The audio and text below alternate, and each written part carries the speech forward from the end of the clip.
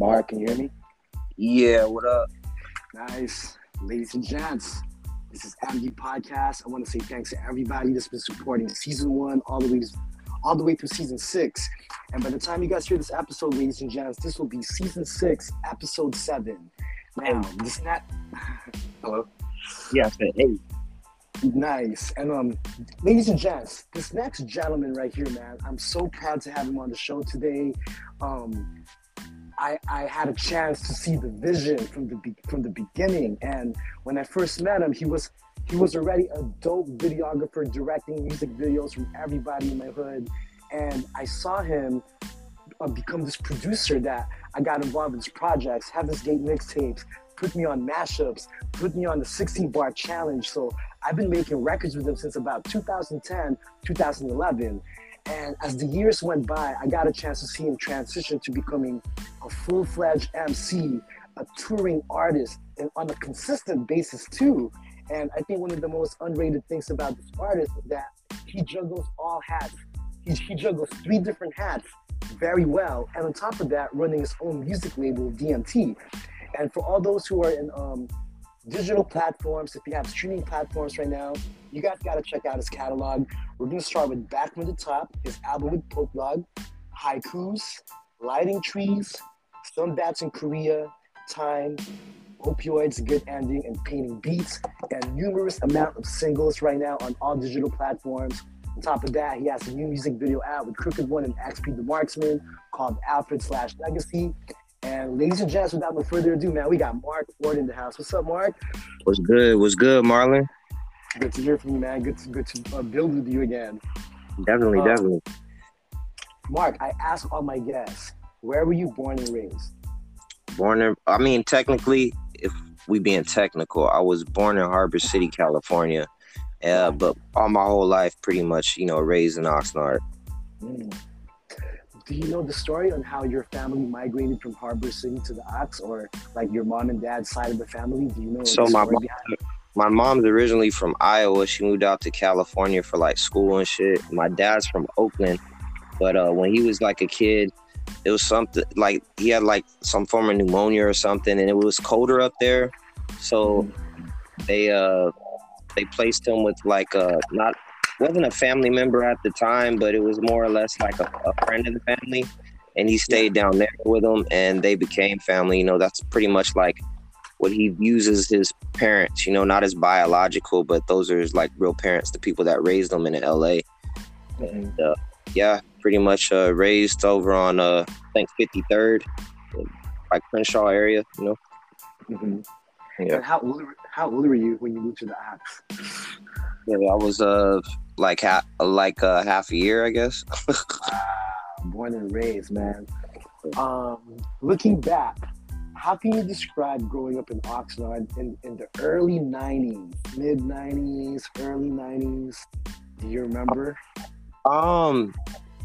Yeah, it was just like it. You know what I'm saying? I was a kid, so like I just remember it being more. Just a lot of fields, you know what I'm saying? It was a lot of unbuilt shit, but I remember like the neighborhood wise, it was like, it was the 80s, so people were more open, but I did see my fair share of like gang shit early on, like, where I was living at the time was over there on Diamond Bar, so there was a lot of Lemonwood boys over there, so see a lot of gang fights and crazy stuff early on that I didn't view much of until I started hearing, like Dr. Dre and Snoop, just a lot of that shit coming out at the time. I started to put 2 and 2 together and realize what I was seeing in front of me. What was like your earliest recollections of hip hop? Was it a song that you heard, a music video that you saw? Oh, I remember like the Humpty Dance and trying to think, there's so much more, like Paid in Full. My brother was a big, huge hip hop head at the time. Like he had a whole couple drawers full of just tapes and shit. And I would hear them every now and then, but my mom kind of sheltered me from that shit. Like early on, my brother was running wild and shit. But probably like when Snoop first came out, you know, with that whole deep cover shit, you know, that shit was hard. And Yeah. that's when I remember I kind of fell in love with it right then and there. And then the Ghetto Boys song, Mind Playing Tricks on Me, like I love that shit as a kid. Yeah. The video was dope too. Who would you say like the first solo MC that really affected you? Like, oh shit, I wanna like the first favorite solo rapper that you saw that you're like, oh man, this changed my life. I'm gonna be honest, bro. Like I never really thought I'd be rapping or producing or anything. So all of them were dope to me. Like everybody I just said, you know, from the Rakims to Big Daddy Kane's to like Tupac to Snoop. Like all of them were impactful. You know, I didn't really have like a upbringing in hip hop, like where I was educated on it, if that makes sense. I just heard music and I liked what I liked at the time. You know, there was a period when my brother had left, you know, we're 10 years apart, where he had left. And then I was kind of, you know, like I said, I was exposed to all this hip hop, where I was shut off from hip hop at that point because, you know, my mom's kind of sheltered me and shit. And, you know, it wasn't until like middle school that I kind of fell back in love with it, you know. Nice. So you graduate high school, Mark, and your plan, what was your plan after high school? Or what did you have in mind? Like, you know what, I'm gonna do this. Or what actually ended up happening? So I wanted to be a pro skateboarder. Like in junior high, I kind of fell in love with the whole skateboarding culture, which is not just like skateboarding and doing tricks, but just having homies, the positive energy of just cheering people on, just getting better at something. It was like a counterculture at the time. I think it's more popular now, but it was like just, you know, it was more on the rebellious tip. And then from skateboarding, I kind of fell in love with graffiti. But ever since I was a little kid, I loved art, man. So like if you ask me what I really envision myself doing, I really envision myself being like a concept artist for like a big corporation or for video games, just coming up with characters or ideas. But I wasn't the skilled artist that I wanted to be, and I kind of just gave up on it, you know. Do you know, looking back, do you know why you gave up on it? Do you know like what made you like, you know what, I'm gonna put this down for a while? I was into graffiti, and like, you know, all that shit was just getting me in trouble, like getting arrested over and over again, putting my parents through stress. And I don't know, I just kind of felt I equated art to being, you know, graffiti. But I think more or less than anything, it's what I said. I just didn't feel that I would get anywhere with it. I didn't feel like my art was worth anything. You know, like for what I wanted to do with art, like I had such a grand scheme in my mind of what dope was, and I couldn't obtain it. So I just put it away. So by the time I met Mark, ladies and gents, in 2010, 2011, not only he was doing music videos, but he was also doing artist interviews. And shouts to Crooked One. I would always see Crooked One with him. They would roll up to the shows and interview the artists. And they interviewed me for the first time around 2011 in Ventura. And that's where we started building. So let's fast forward to like your videography. Around when did you start getting into shooting videos and putting out video content? So realistically, like I always say that I started, you know, not that long ago, but like realistically looking back on it, you know, like I said, I was into skateboarding. So I remember my first early camera was, you know, I think I was sophomore year or something like that, and we were trying to like edit videos, but this is all on VHS, so shit was difficult. I knew a couple homies that edited, like the homie Jerry Vila. I think he's like a director for CNN now, which is crazy. The homie Julian Good, I think he has mad Emmys for working with the Dodgers, and I think he's doing like shit for the NFL right now, or ESPN, which is really dope. Yeah, I know. It was just crazy, you know what I'm saying? Like, I grew up with Anderson .Paak too. There's like a bunch of fucking stars out of Oxnard, like just crazy.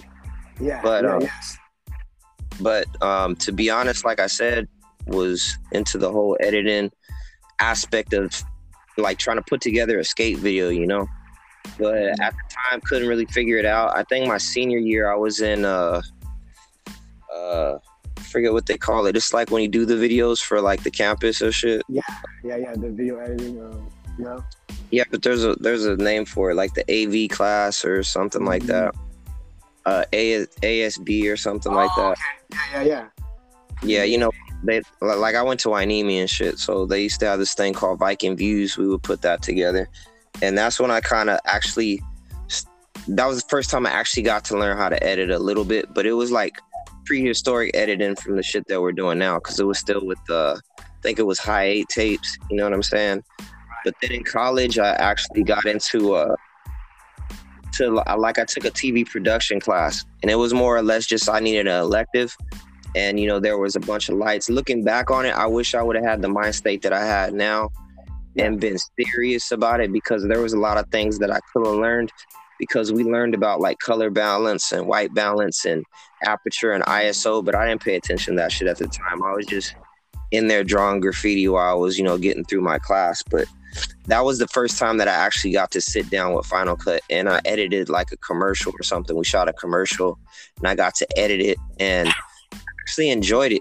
It was fun, like piecing shit together. But since that was like when I was that was like 2004, I believe, or so. So since 2004 till like 2011, like you said, is when the first time when I kind of got back into it. Mm-hmm.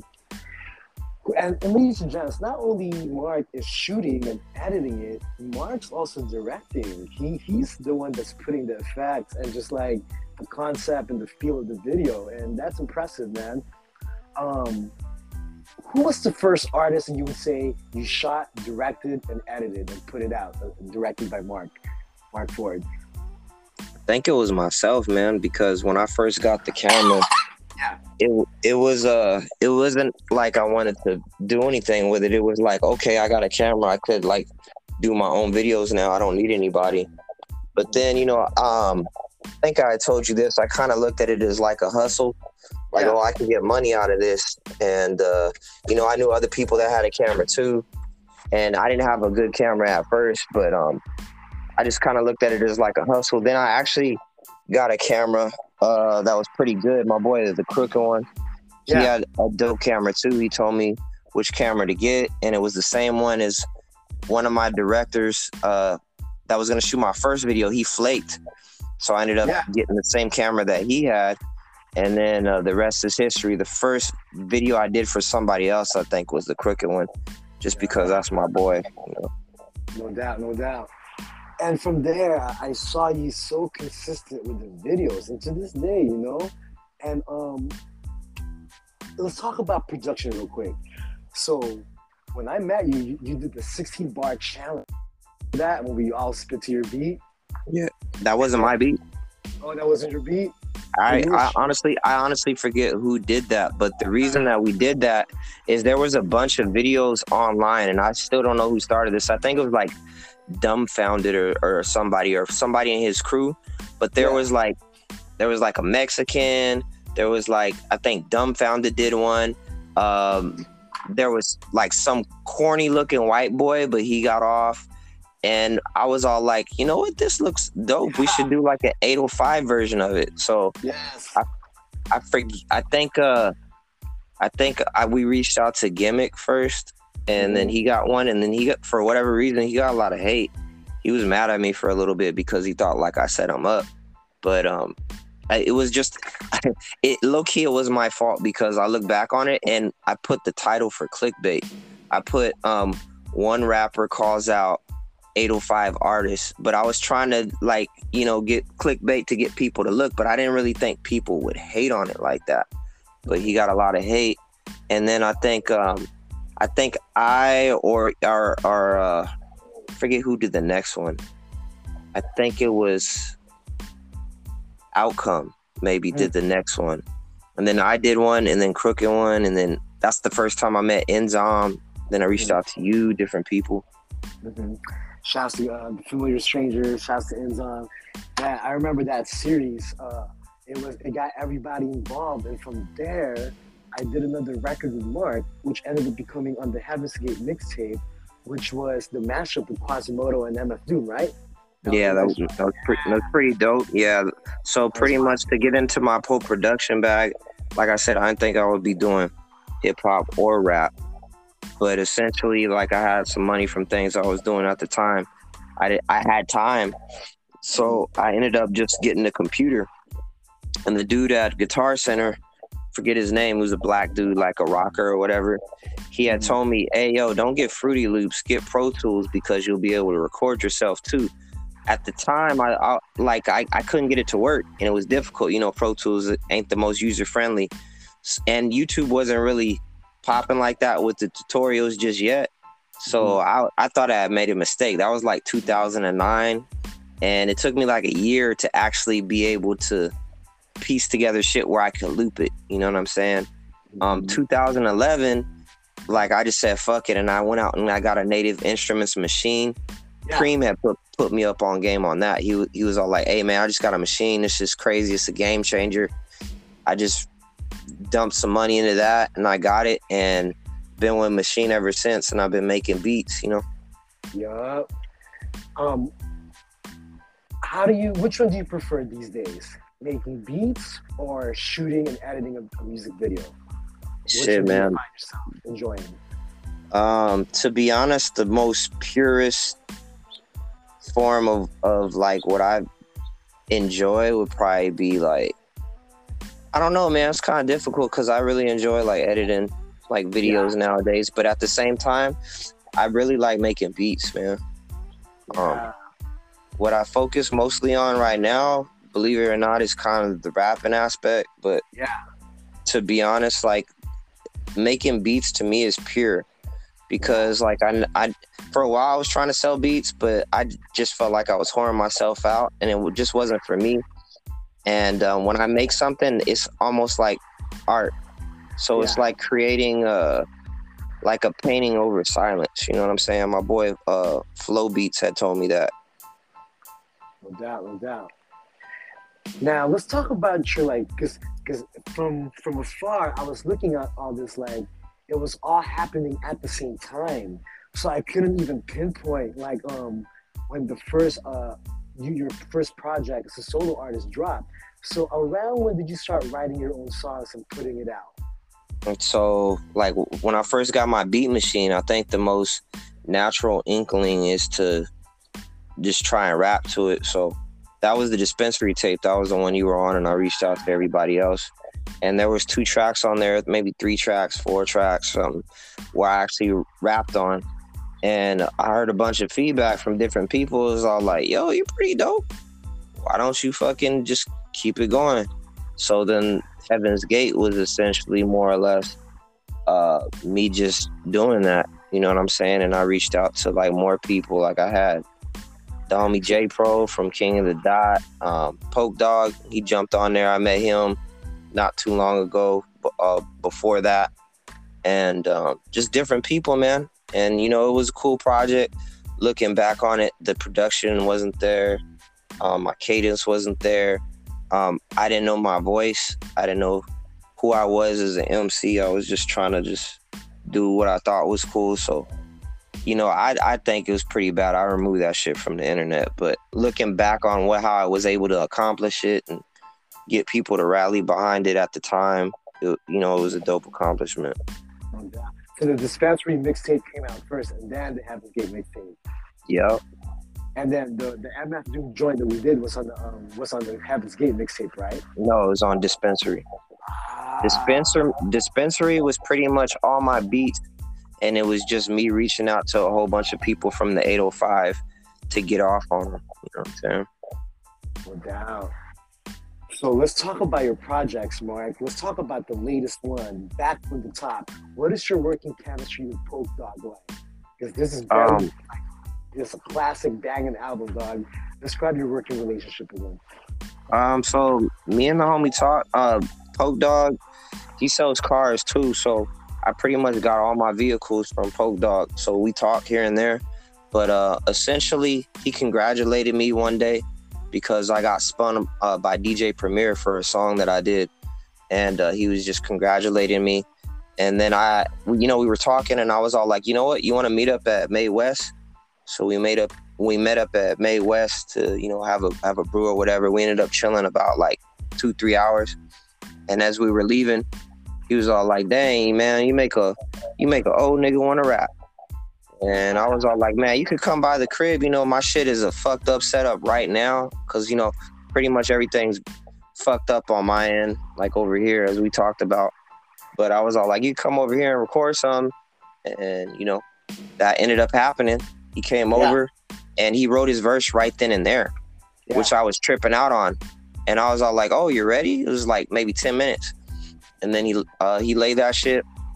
So it was on me to come up with shit. And it put me in the pressure to come up with something fast. And sometimes it's a bad thing. But like lately, I don't know. Like I said, I've been in my writing bag. The pressure's good. Like I was in the studio the other day with the homies and you know, I came up with a verse like extra fast and it was pretty dope. But long story short, mixed it, did a quick mix, rough over real quick. And we listened to it a few times, chilled. He slid out. But before he slid out, he was all like, "Dang, man, you know what? We could do an album together." And I looked at him and I was all like, "Nigga, we could do an album." So then I had met the homie Traps. He's an engineer, a dope engineer that I met out in LA. I was with the homie XP, and essentially he was having a studio session with the homie Dome Piece, Illward, XP of the Rhyme Addicts, if you guys don't know. But we have a video together, that video that you were talking about, Alfred, and I went out there to shoot it. And, you know, I met the engineer, but he was all like, "Hey, why don't you just chill?" And the homie Illward was telling me just chill. So chill, smoked up, recorded 2 songs, actually. And then we went out and shot, came back. That fool was done mixing. We were listening to it. I got his info because I saw how fast he was working. Fast forward back to, you know, me and Pope looking at each other, telling each other that we should do an album. I remembered him, so I hit him up. I was all like, "Hey, man, I want to book some time on my birthday." That was March 2nd. So essentially, before Poke left too, we had picked out some beats. Like I had some dope producers from Japan, Germany, Canada, different places send me beats. So I picked out some beats, sent them to Poke, and then I set up that appointment for the studio. That was March 2nd. That first day was dope. I think we knocked out like 5 songs. And then I booked 2 more sessions in the month. And after those sessions, the project was done. So nice. And I see you working. I see you steady working through the pandemic. You drop haikus, lighting trees, and some bad. It's actually haikus from Pluto, but I don't know why my digital DSP like cut it off. But yeah. Oh, word up. Haikus from Pluto. What inspired you to title that Haikus from Pluto? Haikus from Pluto is essentially like I'm a big nerd when it comes to astronomy. Like I'm super into that shit, right? Pluto ain't a planet no more, but I feel like that's one of the furthest things out that we knew of. So essentially, haikus from Pluto is like saying, you know, poems from the underground, from the place that doesn't get a lot of light. So if you listen to that whole project, it's not really a lot of drums on shit. It's just, you know, drumless shit. And that was at the time when it was having a little return. I feel like now it's kind of played out because people do it too much. But at the time, you know, like I need a project like this where it's just kind of like loops and, you know, there's some sub in it, but it's really just loops and shit. Yeah. So that's what that was about. It's more or less just like poetry, kind of like open mic, free spoken word type feel, you know. Dope. And I really love the concept album Lighting Trees from the introduction. I love that song, Santa Never Came, We Was Poor. I felt that, dude. What inspired you to make Lighting Trees? I told Jeffy this, like, during that whole year, you know, I was just dropping different projects, different singles, a lot of videos. Mm-hmm. And I told Jeffy, like, "Hey, man," Jeffy Obvious, by the way, that's my boy, that's my booking man. That's just one of my good friends. But I told him that I really wanted to do a Christmas project just because, but I didn't want to do it like you see most people doing Christmas projects where it's like they're just literally talking about Christmas. So I mean, it was like maybe December already, and I hadn't had the project. But around November, I met this dude named Chris B. Murray, and he's a dope ass concept artist. Like that's the nigga that I wish I could have been. You know what I'm saying? Somebody as talented as him. But I ended up commissioning some art for it. That's what the cover art is, and ended up paying, a lot of money. But that forced me to just come up with something. So like I pretty much started trying to just make beats. And, I reached out to my boy Manipulator. He's really dope. He produced that track with Me, Dex, and Roxy. And, other ones. I think he produced The Present on there. Yeah. And I reached out to my boy, the other 40s from North Carolina. And we pretty much just got that shit working together. And in 2 weeks we finished it. I still don't know how, but that song that you like, Poor, it's pretty fucking crazy because the way that we shot that, or the way that we pretty much composed that, is my girl was telling me, because I had that beat for a minute, but my girl was more or less telling me that was a dope ass song and it sounded like Christmassy. Yeah. So essentially, she pretty much pushed me in the direction for that song to go, because I had that song for so long I couldn't figure out what to do with it. But like I told you, that's one of my favorite beats that I've ever done. So being able to put that verse on there, if you listen to it, it's just a motivation track. It's not really about being poor. It's about overcoming everything. Because some people get everything when they're young, right? But they may not have the same ambition or drive as people like us that don't have anything. That's what I like to tell people at the concerts when I perform it. Man, I fuck with that joint. You did Sunbats, North Korea, you did Time, Opioids, A Good Ending, Painting Beats. Out of all these projects, which one did you find yourself having the most fun in recording? Hello? No, I'm still here. I'm thinking, bro. No doubt. I mean, to be honest, it's kind of hard for me to just record. Like normally I'm doing everything. Like it was Back from the Top. That was the first project that I've ever had somebody else engineer and mix. You know what I'm saying? I pretty much record all my shit. So it's stressful, bro. Cause I'm recording, I'm listening over and over again. I think too hard too. So a lot of times I'll end up just playing the shit out and shit ain't fun no more. Like a lot of times it's fun when the project is done. But from what I can remember, they all have their points when they're fun. Like Opioids, that was like a 2-year project. It was a transition pretty much from Time, there was a lot of shit that I felt I was growing at the time. I just feel like time is limited. That's why I named the project that. But I feel like that's, one of the weaker projects on my recent catalog. Everything after Opioids, I feel, is like just dope and different, new and fresh. But probably like Haikus, I would think, because I did that in 2 weeks too. Like that project didn't exist 2 weeks before it came out. So which songs from your catalog do you find yourself having fun performing? Like you got a sick catalog. Like which one do you enjoy performing? Which album? There's a song off of Time called Satan Sonata. I would always open up with that, and it's a Juan Gabriel.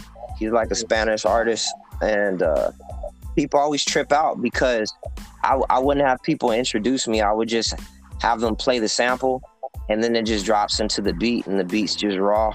So I always love doing that because every time people's face would just light up, and it would be dope. You know what I mean? But I also like I like performing Poor. You know what I mean? It's more on the slow. It's more on the slow side, but when people hear what I'm saying, they always have smiles on their faces. So I could honestly say that's one of the better songs that I have. Other songs are hit and miss, bro, believe it or not. You know what I mean? Maybe it's my energy, maybe it's how I'm performing it. But those are my two like top favorites. I know I have like some faster joints that people like that they tell me they like, but to be honest, I really like those two the best. Nice. Let's talk about DMT. You've had the music group in a while. You've been really putting it out in a good fast speed rate as an independent label. Um, who are some of the artists like you're working with and nurturing and Hello? developing? Yo, can you hear me? Yeah, yeah, yeah. Um, so I know you've had DMT for a minute now, just dropping independent projects under your own imprint. Um, who are some of the artists that you're really working with and developing the sound and just stamping? You know what I'm saying? Under your music group. Well, if you want to take it back, this is crazy, man. I've gotten like 3 phone calls since I've been on the phone with you. Now people want to call me. Um, yeah, I know. It's just funny. And like, I got a call from Canada. I got a call from 707. I don't even know where that's from. I got a call from 808. It's like, okay, Good, good. yeah, I know. All right. So, what was your question again? My fault, bro. It's all good, fam. So I know you got an independent label, your own imprint. It's called DMT, the Money Tree. And for as long as I've known you, you've been putting out projects under this imprint. So I was wondering, who are some of the artists that you're working with and developing their sound under your label? And so, pretty much, it's crazy because DMT first started off is my homie Houdini, right? Yeah, what up, Yep. Dini?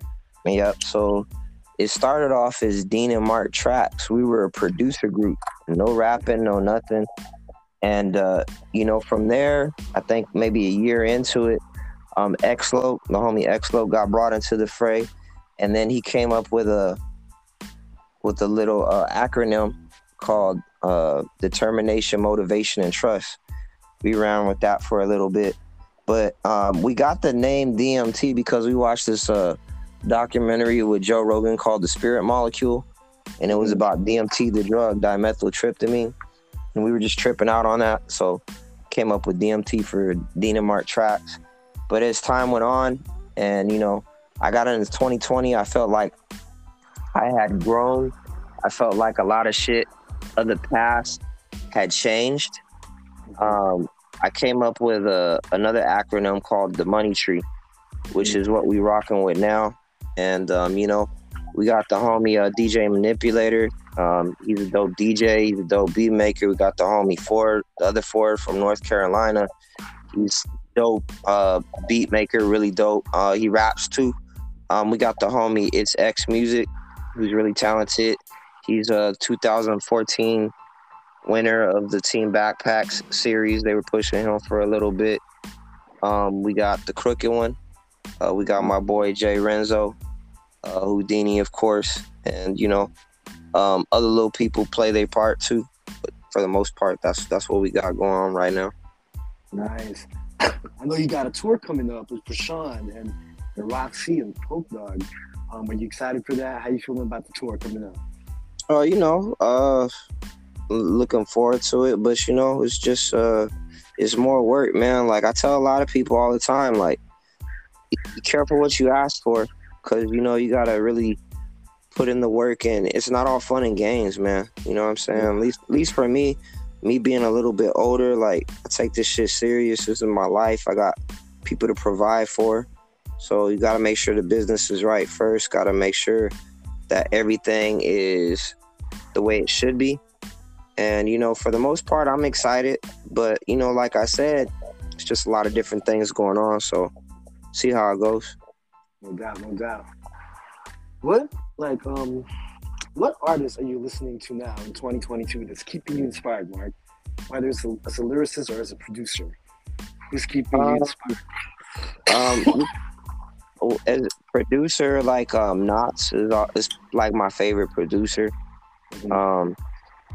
Um, Madlib, of course. Alchemist is really like I wasn't the biggest Alchemist fan before, but now like he's really proven himself. Hit Boy too. I mean, I've always been a Hit Boy fan, but like since he did those projects with Nas and actually giving Nas good production, it's dope. Boy Wonder, that motherfucker can't miss. If we're talking about artists, Yeah. it's always like really sci-hi to Prince. Like I'm a big fan of him. Big fan of 38 Special, Conway, uh, Planet Asia. That's probably like one of my goats, to be honest. Um, it's disrespectful to even like do like top fives though. So if I don't mention somebody, like I'm really inspired by everybody. But Nice. there's an artist from Vegas. His name is Euros. He's really dope. I've been listening to him. He just dropped a deluxe project. X is really dope. My homie, it's X Music. Like that motherfucker. Just yesterday, I was thinking I laid a cold ass verse for some shit, and then he just got on there, and then I just forgot I even had a verse on it. You know what I'm saying? So I feel like still sharp and still. So you know you just gotta be on point with your shit and keep grinding at it. But yeah, those are the people that right now that I listen to that I really fuck with. Mm-hmm. For the youth out there, for all the youth that's trying to get into the music business, let's start with videography first. What would be your advice for up and coming music video directors on the tip? Don't do it. Nah. Nah. Yeah. I'm gonna be honest. I don't know, man. Like, actually love what you're doing. Yeah. And I know that's a cliche, but you really need to love what you're doing, because if you don't love it, you're gonna end up exploiting it, and then you're gonna burn bridges, and you're gonna end up hating it, and that's not what it is, man. Everything you do in life, it could be based off of money, but like you gotta love it, man, or else you're really raping it. That's why I said don't do it. Same with like rap. There's so many rappers that rap that don't give a fuck about rap. And I even feel like I'm part of that stigma because I don't listen to a lot of rap per se. And the culture of rap now isn't the culture when I first started. Yes. It's totally different, and it makes me not fuck with it at all. But actually chilling with people like my homie X, different people when I'm in the studio, it brings that feeling back, you know, where we're all encouraging each other and just chilling out, smoking. So it's cool, but you know, you really gotta love what you're doing. If you love the new age rap, which I feel like the new style right now, or not even the new style, but the style that's popping and going hard right now is probably like drill.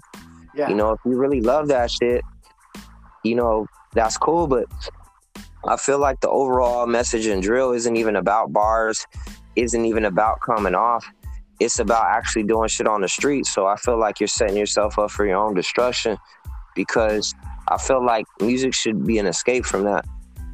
But I think the lines are really blurred with today's rappers nowadays. But to answer your but to answer your question, you know, for rappers, don't do that shit. Yeah. On the production tip, what would be your advice for upcoming producers trying to get their beats out there, trying to get some exposure through beats? What would be your advice?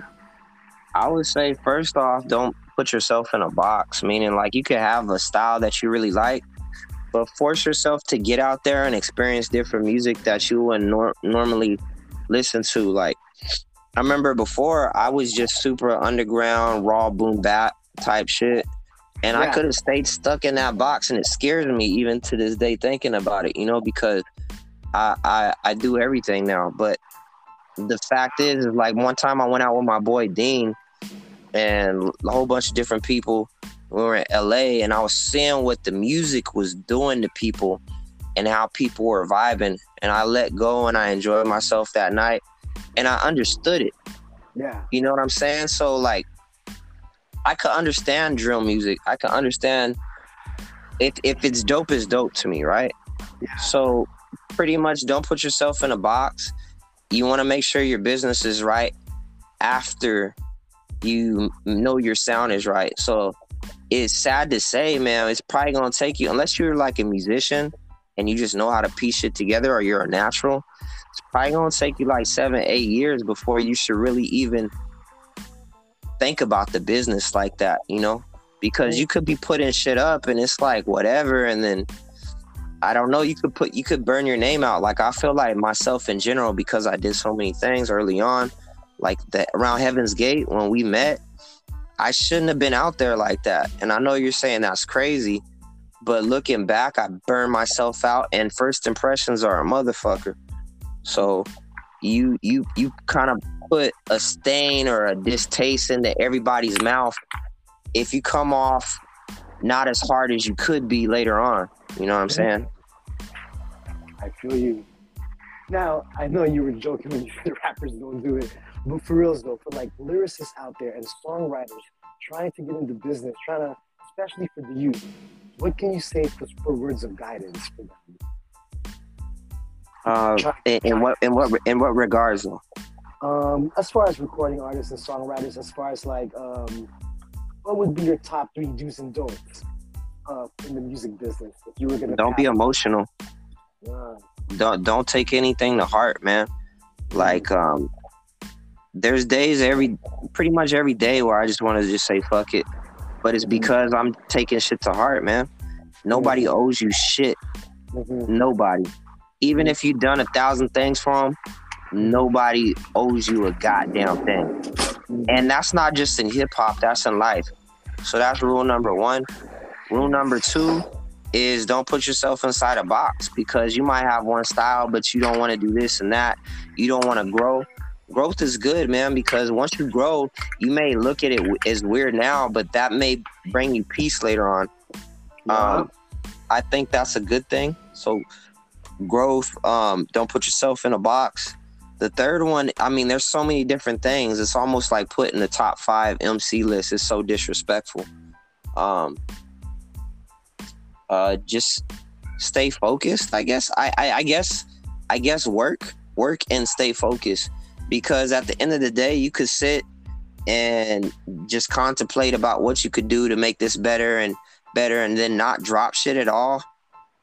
At the end of the day, just keep dropping, man. It's work. You know, when you feel that you're at a point where your shit is dope, and I say you really need to get haters in your life. And what I mean by this is you need to get people that aren't yes men. You need to get people that aren't sucking your dick and telling you, yeah, that shit's tight and that shit's trash.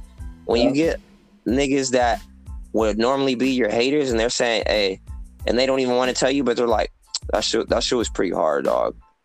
Yeah. That's when you should start dropping music, and that's when you should just work and trust your gut, because your gut is going to be different than what the masses is. But the masses is the masses, bro. They get swayed by anything.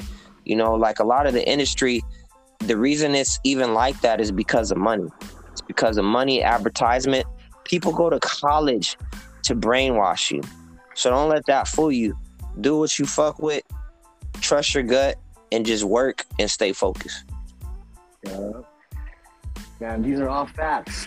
And part of like not being emotional is like, be prepared for anyone in the music industry to switch up on you. Prepared for people to do you wrong. It will happen. You got to learn how to take the hits, and that's part of just putting in years behind this business. You guys are gonna learn that, kids. You know. That's another reason I tell people not to rap, man. Like so many different people I met along the way. It's all like, yeah, I'm starting to rap. I'm doing this. I'm like, no, get a job, go to school, learn a trade. Yeah. You're gonna learn. Telling someone the other day, there's no music 101 course to take to learn this. Unfortunately, you just have to go through it, and that's how you learn, on the job, on the spot. But it's different for everybody too. That's the hardest part about it, and you're gonna get hurt, man. But you can't reflect that. And like I should say that the thing that's tied for third, besides stay focused and work, is your mental health. Your mental health above everything. So, you know, this is a opinion-based sport. This is something where you're relying on the opinions of others. So if you don't get a lot of support, before I would let it really bug me out. You know, it would motivate me for a little bit to do more work. That's why I have the work ethic that I have. But as I'm getting older, and I have a family, different things, and I'm being depressed about motherfuckers not even catching on to the music yet. It's cool because going back to what I was saying before, when I'm just not there, even though I feel I'm dope now, maybe I'm gonna be crazy as fuck later on, and that's when people catch on. But now I have this whole catalog. But at the same time, what I'm saying is, fuck everything else. It's about your mental health. So if you feel that something is off, or you're just not feeling it because you're doing it for other people, then you're doing it wrong. Because at the end of the day, you shouldn't be relying on this for income. Like, even Nipsey said it. He's all like, get you some money, then do this. You'll feel a little bit different. And it's true, man. However you get your income, I would say, unless you're signed to a label and they set up some tours with you so you can make revenue off of that and merch or whatever, or you're doing that shit independently at a high level, then don't even worry about that, man. What you need to do is just be in a creative space. So if getting in that creative space is smoking some weed and turning off social media for a little bit and not pushing out your album or constantly promote it, maybe you need to do that. You know what I'm saying? Straight up. What are some of the things you're learning about yourself in this role of fatherhood? What are you learning about yourself as this life goes on and the kids are getting older? Like, to be honest, I'm probably just not a good father. Like, I'm here for the kids, but this is like hip hop, bro. You can't expect to know the ins and outs, because what's gonna work for somebody ain't gonna work for somebody else. Like, somebody could have calm kids and be like, oh, you don't need to hit your kids, you don't need to yell at your kids. It's all like, nah, maybe you do. You know what I'm saying? Maybe you need to put your foot down and regulate, but you can't do that shit all the time. You can't you really have to be like, fatherhood is a thing where kids will only listen to you if they see that you're doing it. You know what I'm saying? My daughter, she's 15, and she just want to start going to the gym now out of nowhere. But it's because, I've been doing this for like, a couple years now. She's seen me consistently doing it, waking up, getting ready. I have maybe some results on my body, so she wants to do that now. You know what I'm saying? So, but to go back to your question, I don't feel like I'm the best because maybe I've devoted a lot of time to this music shit. And, at the end of the day, besides my music, what do I got to show for it? Like, that's why, like, it's hard. And I tell people, you got to really know what you're doing when you get into to rap, especially, because I think more or less it's dope. It's therapy for you, but it's kind of just stroking your ego. So it's like, I really say, if you're a rapper, it's probably better to suit you if you're single and you don't have any kids responsibilities like that.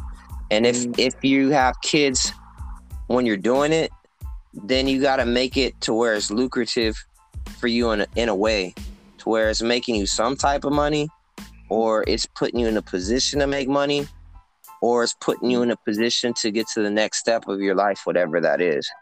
But to answer your question, I feel like there's a bunch of mistakes that I probably made. But, the kids are good and everything. It's just, I'm giving you an honest answer. No doubt. The pandemic has been going on for 2.5 years now. Shit, wow, right? Yeah. When it first went down, I'm talking about when that first year and a half, when everything was canceled, all the shows were canceled.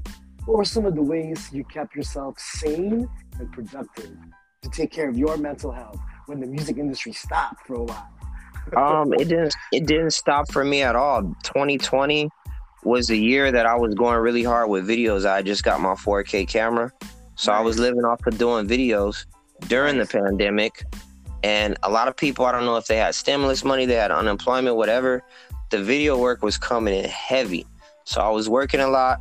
I was creating a lot. Like, I did 4 projects that year. I didn't drop all of them, but I did 4 projects that year. I think I did, I think around, I feel like July, I did a video every 2 weeks or something like that. Yeah. But yeah, I stayed super productive. So 2020 was a great year in contrast to everybody else for me. I remember like we went out there to the homie Hazard.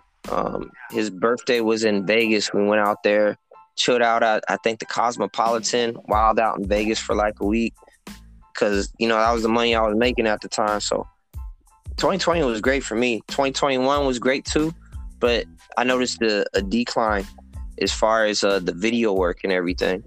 Yeah. So I just stayed. The way I stayed sane was just being productive, man. Just doing what I've been doing. Good shit, man. So what? I know we're halfway done 2022. We're more than halfway done. What are some of the short-term goals besides the tour coming up that you're trying to accomplish for the rest of 2022? So I got a Japanese project that's done. It's gonna be released overseas for the physical copies. I'm not sure yet if we're gonna put it up on DSPs. We might just put it up online, digital version. I might just put it up on YouTube and shit, I feel like it gives an incentives for people that want to actually purchase the vinyl to be able to have digital access to it. So I don't know. We'll see about that. But then that's pretty much we're just waiting on the proper release date because the vinyl's got to get pressed up. But then there's a summer project that I'm working on right now that's gonna come out hopefully by the end of next month. And then I got a project that I'm working on with the homie DJ Manipulator, as well as the homie Ford from North Carolina. Those are gonna be two separate vinyls, but they're probably gonna end up coming out next year, just because of how everything is working as far as the vinyls right now. Like Walmart and shit, they're pressing up different vinyls and repressing them for like Michael Jackson and different shit. So their large orders are taking priority over like smaller artists like us. Like if you have somebody giving you 30 grand off rips compared to somebody giving you like 1,000, what do you think is going to be priority? You know what I'm saying? Right. So that's slowing down production right now as far as like vinyls and shit. But I still need to finish those tracks this year. So that's what I'm working on right now. I kind of wanted to do a follow-up to the Christmas album, like Lighting Trees too, but I don't know if I'm gonna do it this year just because. But I got another project that I might be working on with the homie Graphwise from Canada. He's really dope. He's got dope beats, and I'm not sure if this is gonna be a group album yet because we got a couple different joints that are like posse cuts. But yeah, that's what I got so far. And then just peace of mind, man. Like I used to pray for like success, this and that, but now I'm not super religious, but what I do pray, I kind of just pray for happiness and peace of mind. Love it. Last but not the least, before I let you go, one of the biggest moments in 805 Oxnard hip hop that happened this year is when Anderson .Paak was playing the drums right behind Eminem in the Super Bowl. I feel like besides the groundwork that Stone's Throw Records did and the generation that came after that, then the rise of Anderson .Paak, what's the future of Oxnard hip hop for? Where do you think this is going within the next 5 years or so? Like I said, man, Oxnard got nothing but stars, bro. Like the homie Julian, he works with ESPN. The homie Jerry, he's a director for CNN. Anderson .Paak, multiple sports stars. I just feel like people are saying what could be done from their city. Connections are there, to link people to higher places. So it's really just up to the individual. Whatever they want to do, they could reach it. Because I never really would have known that Brandon, that's Anderson .Paak, would have been as big as he is, man. Like, I thought he was going to be on... When I saw him get on Aftermath, I just thought he was going to be like, an Aftermath artist. But then this nigga did a project with fucking Bruno Mars. This nigga playing in the Super Bowl. This nigga got mad different sponsors. This nigga got his own shoe. Yup. And it's been a great year. It's been a great year, man. Any other words of encouragement out there for our peoples out there, Mark? I know it's been a crazy year for the country. There's a lot of issues going on. What's words of encouragement for us fellow Americans out there? I really got it. Check this out, man. There's a lot of things that we could do here in America. Mm-hmm. I say the best thing to do for mental health is not rap. Stop that shit. Yeah. Like, we crowded over here. It's oversaturated. Leave it to the MCs that's still here, and figure it out. Nah, but really, like, if you wanna pursue this shit, just know that it's gonna come with a lot of heartbreak. Like, man. I remember there's been like 3 people that I told, like, yo, this shit ain't easy. And they look at me like I'm the old nigga when I don't even feel like the old nigga, but they look at me like I'm the old nigga. They're like, yeah, whatever. I'll see them in 6 months. They're down and broken. Like, why don't anybody like me, man? Like Fresh Prince in that episode, remember? It's just fucking crazy, bro. But it's like, you really gotta wear your heart on your sleeve, but you can't let it get affected by the lacerations that people are gonna give you. You know what I'm saying? Man, well spoken, man. Damn, that's real shit. Did you guys hear that? The lacerations. You will get cut. You're gonna bleed your heart out for this game if you let it. You know. You will bleed your heart out, and the game don't give a fuck. And you gotta chalk it up to the game, man. You can't like hold animosity towards anybody. Granted, if somebody disrespect you in a way, you could do that. But like, what you're gonna end up doing is creating unnecessary drama. Certain beats, like especially in this music, because when you break it down to the artists that are doing everything, everybody know each other kind of, or know somebody that knows somebody that knows somebody. So you're gonna end up burning a bridge. You could end up fucking around and blackballing yourself from some shit. You could end up just blocking your blessings in general. Yes. Keep a cool head. If you're gonna talk about anybody, make sure that you know them good and it's your circle, and just keep it pushing, man. Push out positive energy. That's all I try and do right now, is push out positive energy. And just chalk it to the game. You know what I mean? Yo, Mike, thank you so much for joining me today for the podcast. I appreciate you, bro. Man, nothing but health and prosperous success for the rest of the year for you. And thank you so much for doing this. Oh, no worries, man. I appreciate you even reaching out, noticing. That's just dope. Love you, bro. Love you, man. Thank you so much. MD Podcast. Thank you for listening. Thanks for tuning in. Yo, Mark, I'm going to hit you on the text right now, all right? All right, no worries. Peace. You're looking out. Thank you. Peace.